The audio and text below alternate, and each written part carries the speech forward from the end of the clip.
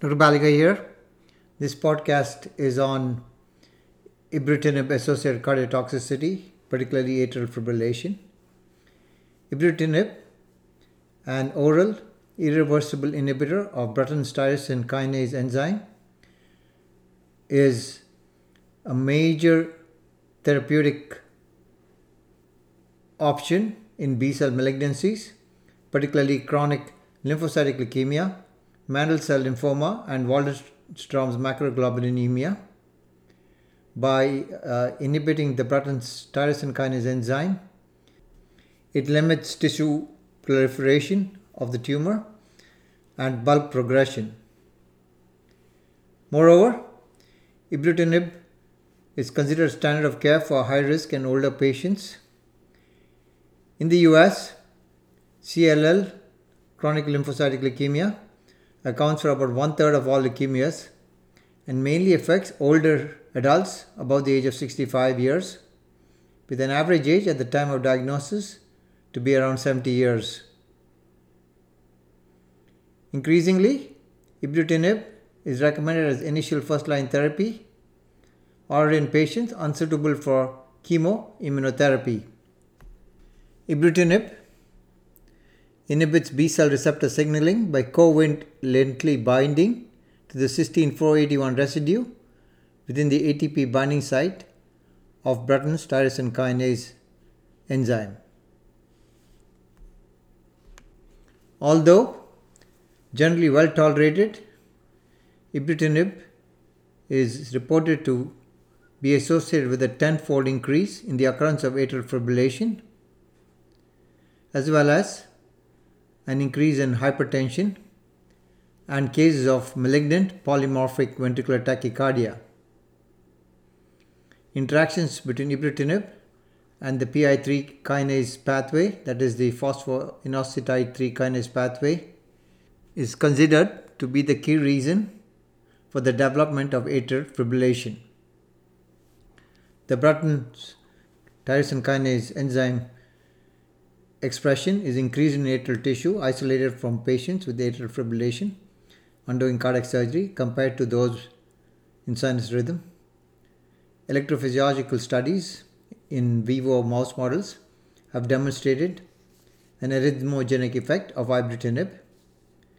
Experimental mouse data have shown that arrhythmogenic calcium handling disorders in atrial myocytes induced by ibrutinib and an elevated fibrosis of the atria with collagen deposition leading to structural cardiac remodeling. It has been reported that atrial fibrillation occurs from 4 to 16%, leading to discontinuation of ibrutinib in up to 56% of the patients.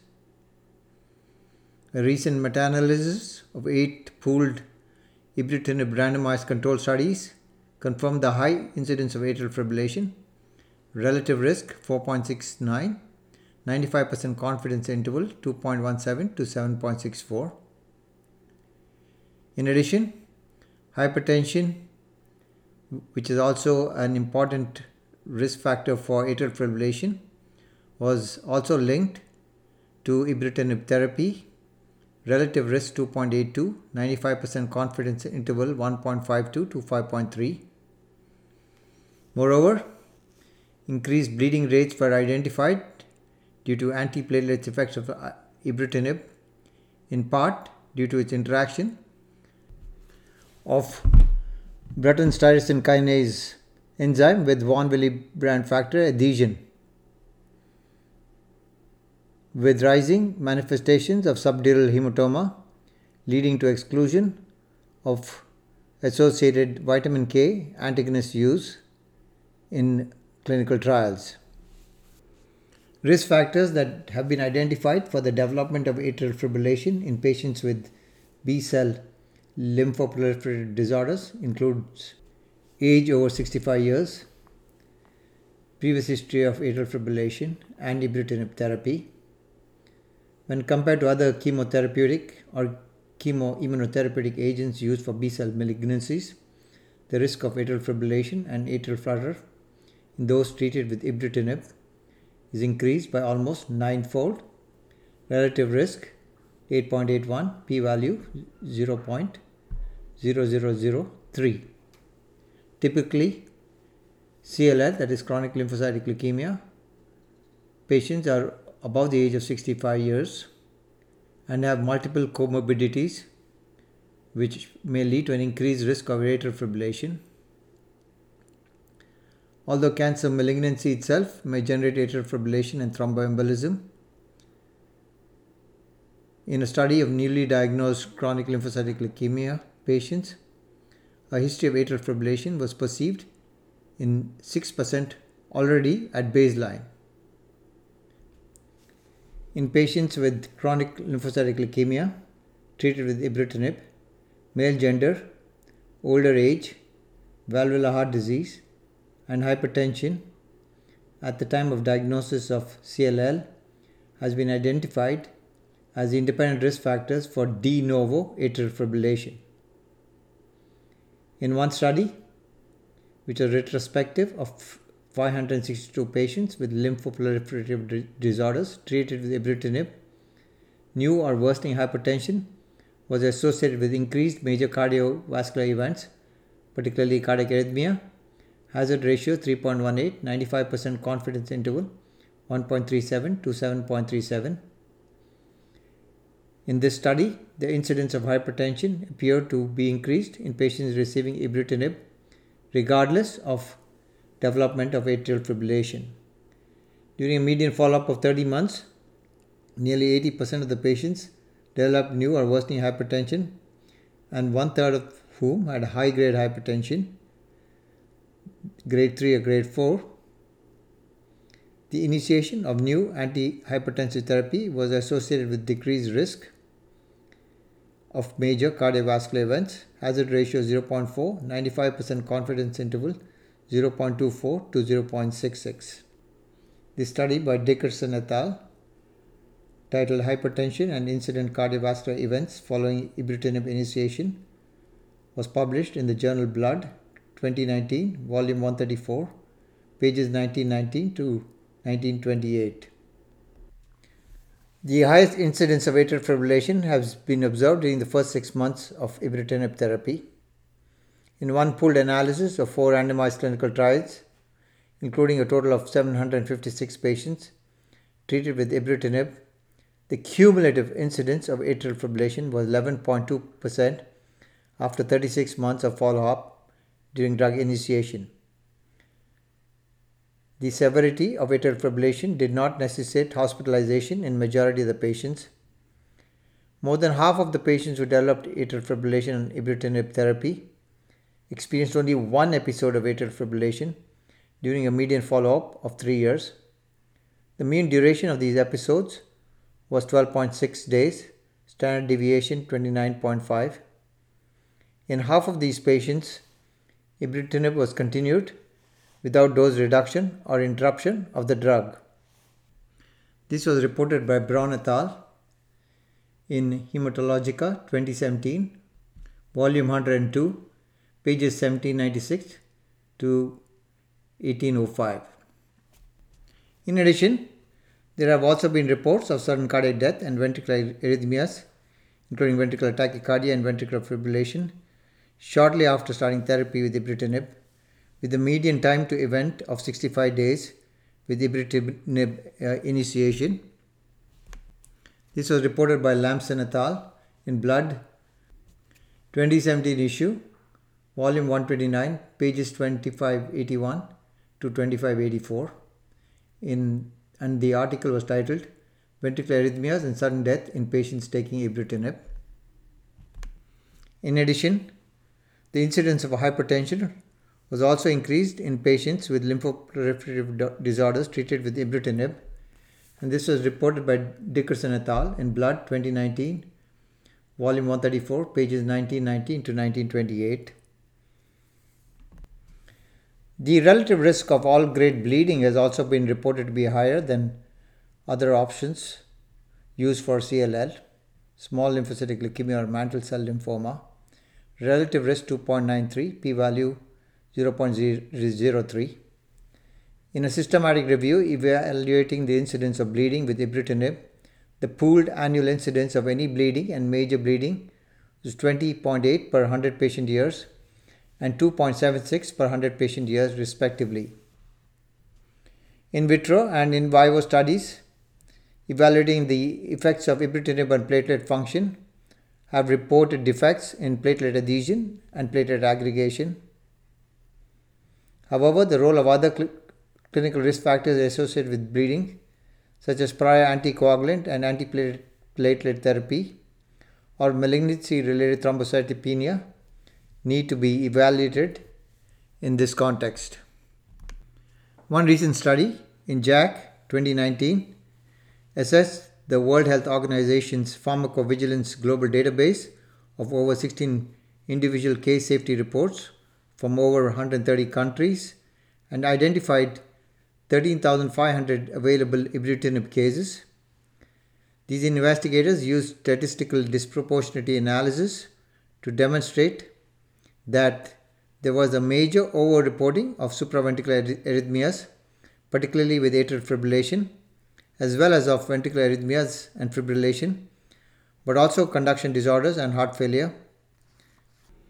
In addition, there was a high occurrence of central nervous system ischemic events, most likely due to arrhythmogenic thromboembolism. Not only extracerebral but also a high intracerebral hemorrhagic bleeding rate was discerned with ibrutinib in the WHO database in accordance with the described platelet dysfunction induction. The findings of this analysis of the WHO database was higher than previously reported and therefore underrepresented in published reports.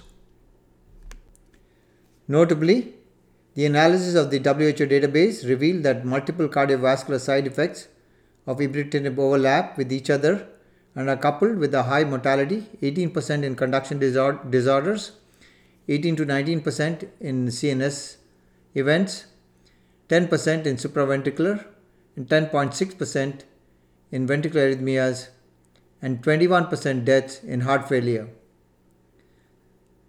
Although ibrutinib may lead to a significant tumor progression-free survival of 87% at 12 years in older patients, mortality rates, including sudden death during therapy, were higher than expected in the ibrutinib regimens than in the chemoimmunotherapy arms. Therefore, the net benefit of ibrutinib therapy may be offset by sequential cardiovascular mortality, which will presumably rise further with continuous therapy required to tackle residual disease or relapse.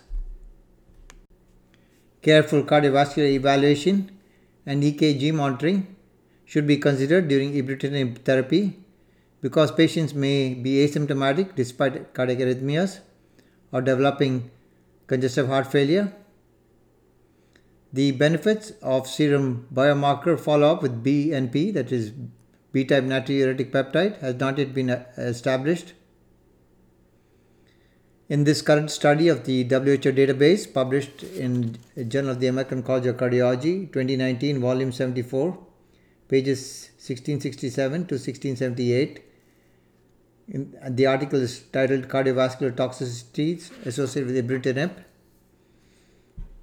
Conduction disorders mainly develop during the first 30 days, and the time to onset of atrial fibrillation, ventricular arrhythmias, or heart failure peaks at 2 to 3 months, whereas hypertension occurred mainly after 4 to 5 months, but cardiac adverse events steadily occurred over 1 year observation since initiation of ibrutinib therapy.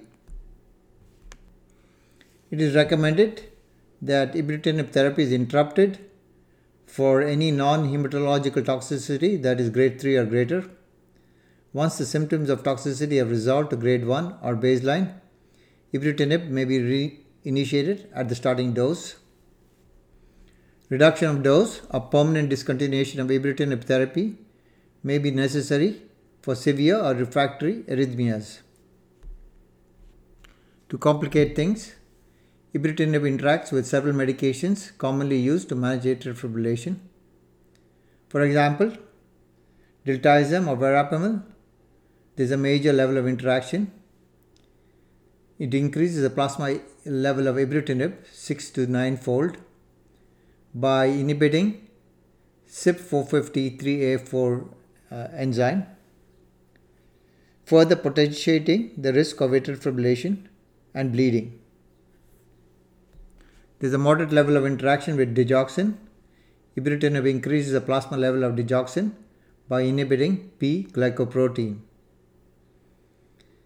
There is a major interaction between ibrutinib therapy and amiodarone or dronedarone, in that amiodarone and dronedarone increase the plasma level of ibrutinib by 6 to 9 fold, again by inhibiting CYP450-3A4. There is a major interaction between ibrutinib therapy and the use of factor Xa inhibitors like rivaroxaban, apixaban or edoxaban. There is an increase in the plasma level of factor Xa inhibitors. Ibrutinib does this by inhibiting P-glycoprotein. And finally, ibrutinib interacts in a major way with direct thrombin inhibitor dabigatran by increasing the plasma level of dabigatran. It does so by inhibiting P-glycoprotein. There are no clinical guidelines for management of ibrutinib-associated atrial fibrillation.